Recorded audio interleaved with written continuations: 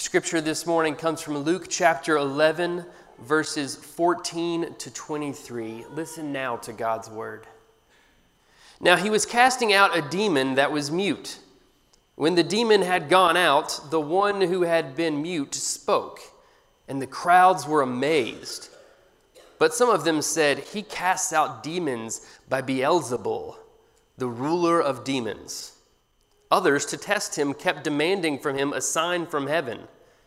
But he knew he knew what they were thinking, and said to them, "Every kingdom divided against itself becomes a desert, and house falls on house. If Satan also is divided against himself, how will his kingdom stand?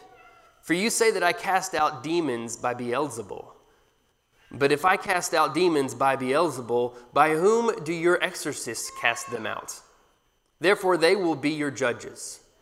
But if it is by the finger of God that I cast out the demons, then the kingdom of God has come to you.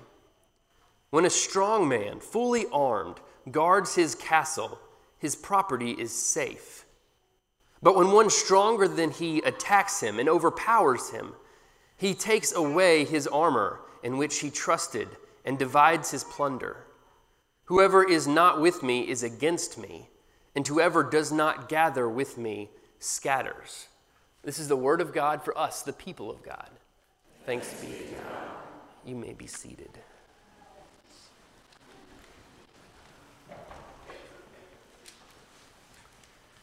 Would you pray with me?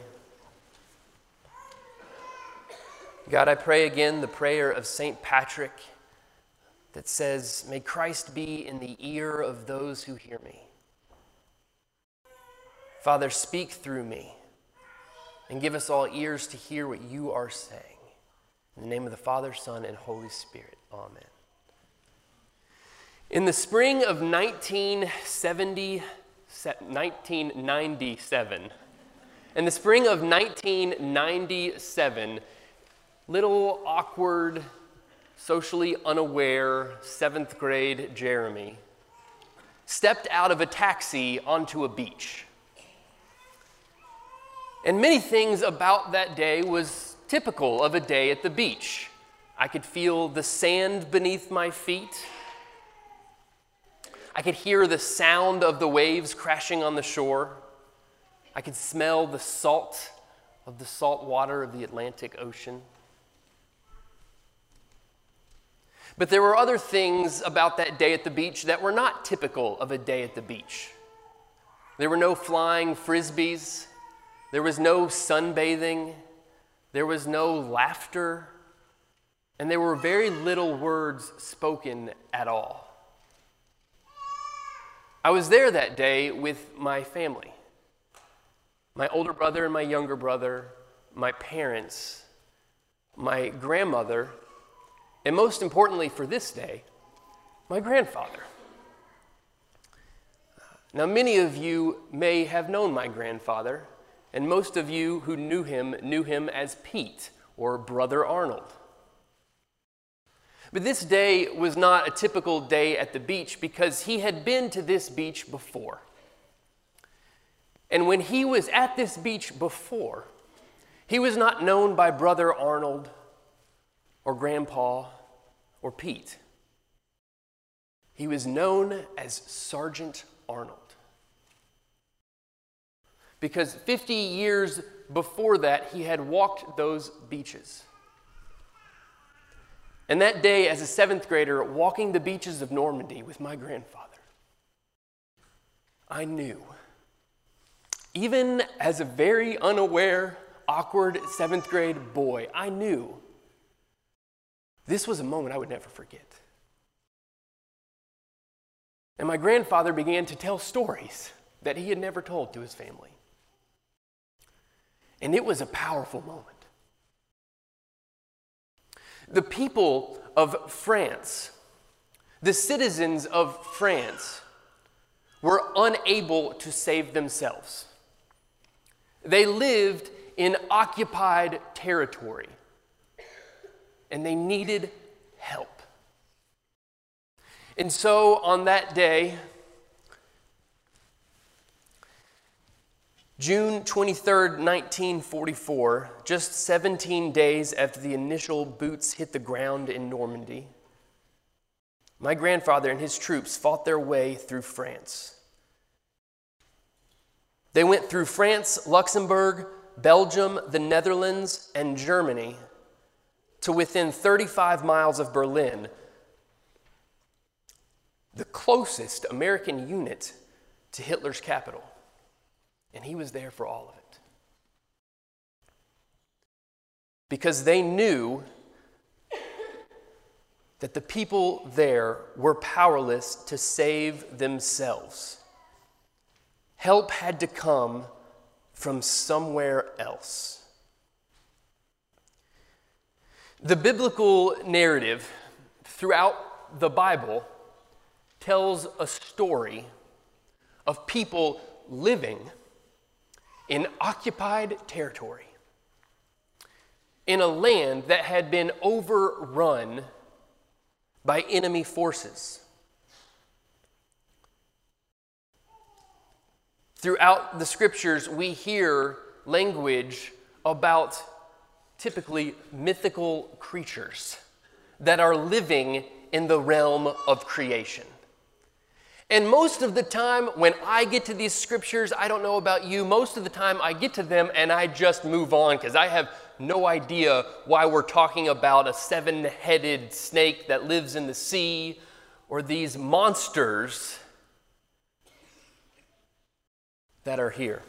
Now, I need to reassure all of you, I got some comments about the sign out front. I, in no way, shape, or form, am meaning to imply that our preschool is cosmic monsters. That's a separate announcement. Paige, I'm not saying a preschool is filled with cosmic monsters. You might say that. I would not ever say that. The biblical narrative talks about these cosmic monsters that often, as Christians in 2019, we just move on and don't think about. Nahum Sarna is a Jewish scholar who was a brilliant man explaining the Hebrew Scriptures. And in his introduction to his commentary on Genesis, he talks about these mythical creatures. The sea with a capital S, the river with a capital R, Leviathan, Rahab, Tannin. These are all things that Christians in 2019 typically don't understand. Leviathan, literally translated, is a coiled one. Rahab, in most of these scriptures in the Old Testament, is not referring to the story of Rahab the prostitute, but to what's literally translated as the arrogant one. And Tannin just means dragon. All of these things are mythical creatures that the ancient Near East people had concepts of that we typically do not today. And the biblical narrative tells a story of creation overrun by these cosmic monsters, almost always identified with water, or with waters, or the sea, or the rivers. And so we're going to run a sprint through that biblical narrative this morning. Daniel, if I'm on the scripture that you find, great. If not, we'll move on and everybody will forgive him. If you're a note taker, I encourage you to put your pen down. I can make you a copy of these scriptures if you would like. Genesis chapter 1 begins with God creating the heavens and the earth. And then it says, the earth was a formless void and darkness covered the face of the deep, while a wind from God swept over the face of the waters. The ancient people believed that the waters were filled with monsters. And for God to be hovering over the face of the deep and the face of the waters was for him to be protecting them from these cosmic monsters. Genesis 3 introduces a serpent who is craftier than the rest, whom later people identify as being influenced by evil or by Satan. But Genesis is not our oldest writing of the Old Testament. Most scholars believe that Job is our oldest writing. So listen to some of these quick passages from Job and listen for these words of sea or waters or dragons or Rahab, all of these names for these cosmic mythical monsters. Am I the sea or the dragon that you set a guard over me? Who alone stretched out the heavens and trampled the waves of the sea? God will not turn back his anger. The helpers of Rahab bowed beneath him. By his power he stilled the sea. By his understanding he struck down Rahab. By his wind the heavens were made fair. His hand pierced the fleeing serpent. This theme of cosmic monsters also runs throughout the Psalms, just a few of them. The voice of the Lord is over the waters. The God of glory thunders. The Lord over mighty waters. The voice of the Lord is powerful. The voice of the Lord is full of majesty. Listen to Psalm 77 when the waters are personified. When the waters saw you, O God, when the waters saw you, they were afraid. The very deep trembled. And into the prophets, the prophet Isaiah says, on that day the Lord, with his cruel and great and strong sword, will punish Leviathan, the fleeing serpent, Leviathan, the twisting serpent, and he will kill the dragon that is in the sea. What are we to make of all of these Old Testament passages about these mythical creatures? Rather than avoid them or skip over them, I'd like for us to just stare at them this morning. This idea that the world is occupied by other powers or cosmic monsters permeates the Old Testament. It runs throughout, from Job through the Psalms into the prophets, and particularly into the period right before the Old Testament. The word apocalypse has made a comeback these days, almost always referring to what happens at the end of time. But the word apocalypse does not always refer to these catastrophic events at the end of time. Biblical apocalypse is a worldview. Biblical apocalypse is a view not just about these catastrophic end-time events, but of a current reality of a battle taking place between good and evil. This is the worldview that is represented by these stories of cosmic monsters. Whether the Old Testament people literally believed in these cosmic monsters as physical beings in the sea misses the point entirely. Their purpose in writing these passages is to speak of a deeper reality, that there is a battle going on in our midst between good and evil, and this was their worldview. This is the worldview that Jesus of Nazareth was born into. This is the worldview in which the New Testament was birthed. This is the worldview that hoped for a Messiah, a coming Savior, to save people from these forces of evil, personified in these mythical creatures. The very first messianic prophecy is Genesis chapter 3. Right after the story of the serpent and Adam and Eve, when God is speaking, he says, I will put enmity between you and the woman, speaking to the serpent, and between your offspring and hers. He will strike your head, and you will strike his heel. And later, this passage is identified with Jesus Christ. This is the worldview of the New Testament. This is the way people thought back then. And then Jesus comes onto the scene. One of the chapters in the Bible that help us see this worldview in Jesus himself is Luke chapter 4. As Jesus' ministry is just getting started, he's been baptized and he's just now getting started.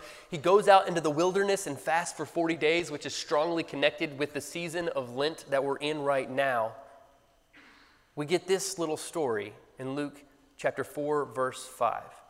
Then the devil led him up and showed him in an instant all the kingdoms of the world. And the devil said to him, "To you I will give their glory and all this authority. For it has been given over to me, and I give it to anyone I please. If you then will worship me, it will be yours." And we expect Jesus to say, "I will take that authority from you. It is not yours anyways." But he doesn't say that. Jesus answered him, "It is written, worship the Lord your God and serve him only." He says nothing about the lack of influence that the devil does have. He merely acknowledges it and moves on. Later on in the same chapter, we're told this story when Jesus is at the temple. He stood up to read, and the scroll of the prophet Isaiah was given to him. He unrolled the scroll and found the place where it is written, "The Spirit of the Lord is upon me, because he has anointed me to bring good news to the poor. He has sent me to proclaim release to the captives and recovery of sight to the blind, to let the oppressed go free, to proclaim the year of the Lord's favor." In Jesus' very first public sermon, he says that he has come to undo the things that the devil has been doing. He has come to right the wrongs. He has come to undermine the authority of these cosmic forces of evil. Later on in the same chapter, it seems like Luke is trying to tell us something. In the same chapter, we get this story. In the synagogue, there was a man who had a spirit of an unclean demon, and he cried out with a loud voice, "Let us alone! What have you to do with us, Jesus of Nazareth? Have you come to destroy us? I know who you are, the Holy One of God." This is not a new war. This is an ancient war. They recognize each other. "I know who you are," this demon says, "the Holy One of God." But Jesus rebuked him, saying, "Be silent and come out of him." When the demon had thrown him down before them, he came out of him without having done him any harm. They were all amazed and kept saying to one another, "What kind of utterance is this? For with authority and power he commands the unclean spirits, and out they come."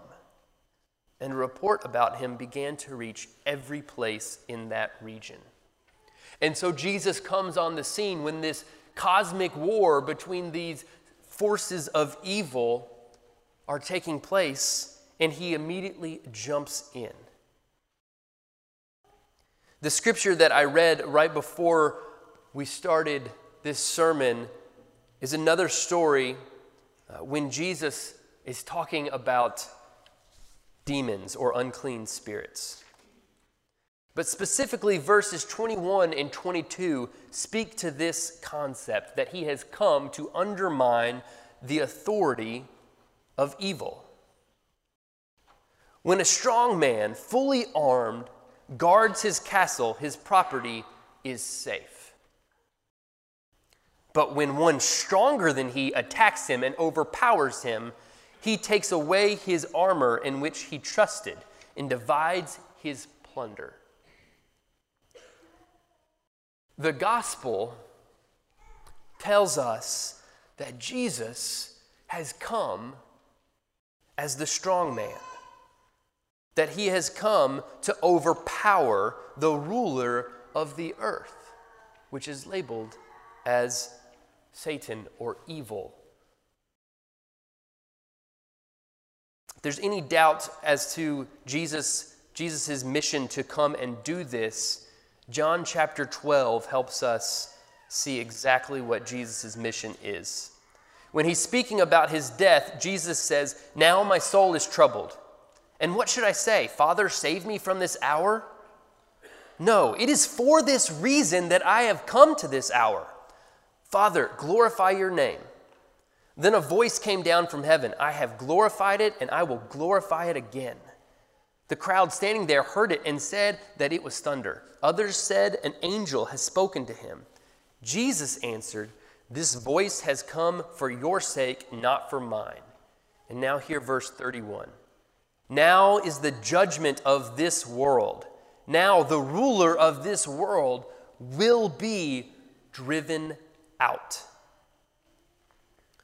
Jesus identifies his mission to drive out these evil powers that have long been lurking within creation.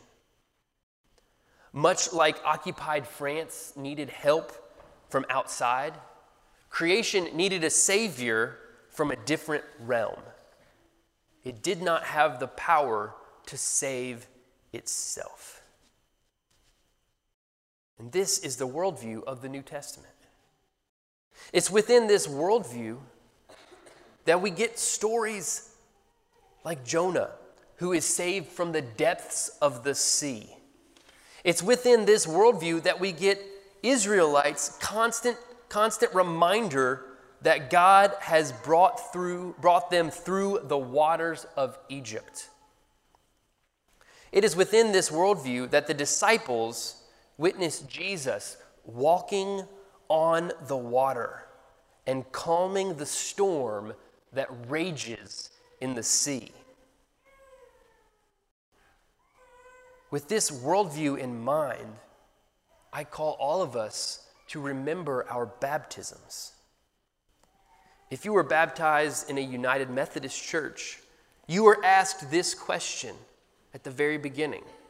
On behalf of the whole church, I ask you, do you renounce the spiritual forces of wickedness, reject the evil powers of this world, and repent of your sin?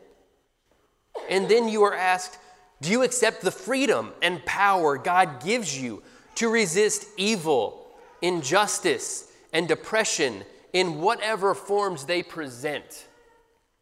That's an important question. Do you accept the freedom and power God gives you to resist these powers in whatever form they present? And the forms that I've seen them presented in are usually not leviathans or great coiled serpents. But those mythical creatures represent the evil that permeates not just the New Testament world, but our world in 2019. There is a temptation to separate good and evil by drawing lines. There's a temptation to say, well, here's the line between good and evil, and I'm over here. Thank goodness I'm not on the side of evil. The temptation is to draw these lines between good and evil by drawing lines between countries, religions, political parties, races. But there's a quote that's been sticking in my head for the past several months. Alexander Solzhenitsyn said this after he experienced unbelievable evil in Russia. The line separating good and evil passes not through states, nor between classes, nor between political parties either, but right through every human heart and through all human hearts. This line shifts. Inside us, it oscillates with the years. And even within hearts overwhelmed by evil, one small bridgehead of good is retained. When we hear stories like are coming out of New Zealand this week, the temptation is to say, these people are on the other side of this line that has been drawn because they are evil and I am not. But I tend to agree with Mr. Solzhenitsyn. that the line between good and evil goes through my heart and your heart. That each and every one of us is capable of allowing evil to permeate our very souls. And much like the citizens of France, we are incapable of forcing it out. We need help from another realm, from another sphere. Lent is a time of reflection on the cross and its significance in our lives. Oftentimes, when we reflect on the cross, the language we use is that of the judicial system. That the penalty of our sin is paid on the cross. And that we no longer have to pay those wages of death that Paul talks about in Romans. And thank God that that's true. That there has been a substitute for me. But there's another theme of the cross that sometimes we forget, sometimes I forget. In theology, it's called the Christus Victor theme. I really wanted to title my sermon Christus Victor, but I didn't think it would get the feedback that Cosmic Monsters got on the sign. Because really that's what this is about. That Christ is the victor.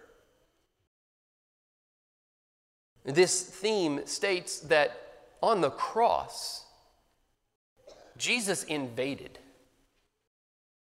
Jesus invaded enemy territory. And he won a great decisive victory. That on the cross, Jesus won a victory over the powers of sin and death. Theologian Gustav Aulin says this about this Christus Victor theme. The work of Christ is first and foremost a victory over the powers which hold mankind in bondage, sin, death, and the devil. The victory of Christ creates a new situation, bringing their rule to an end and setting men free from their dominion. Oh, that's so good. Creating a new situation, bringing their rule to an end and setting men free from their dominion. During this season of Lent, I've been reflecting more and more on this Christus Victor theme.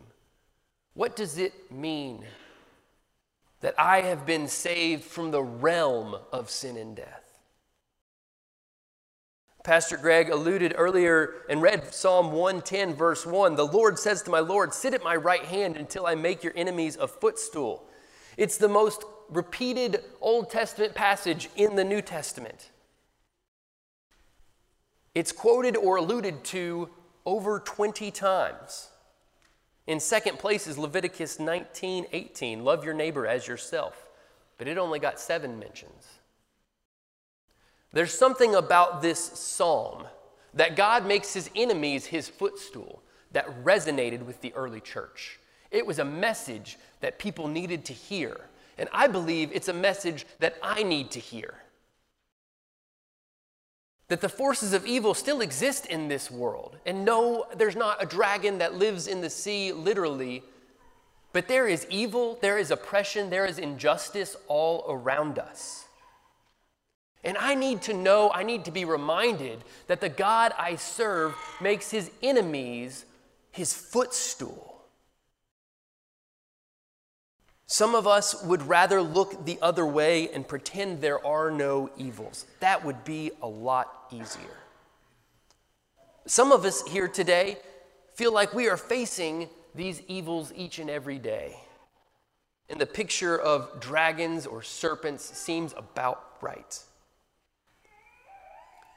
And so I remind us that we serve a God who makes his enemies his footstool. And I leave you with this scripture from Ephesians chapter 6, verses 10 through 12. Finally, be strong in the Lord and in the strength of his power. Put on the whole armor of God so that you may be able to stand against the wiles of the devil. For our struggle is not against enemies of blood and flesh, but against the rulers, against the authorities, against the cosmic powers of this present darkness, against the spiritual forces of evil in the heavenly places. Would you pray with me?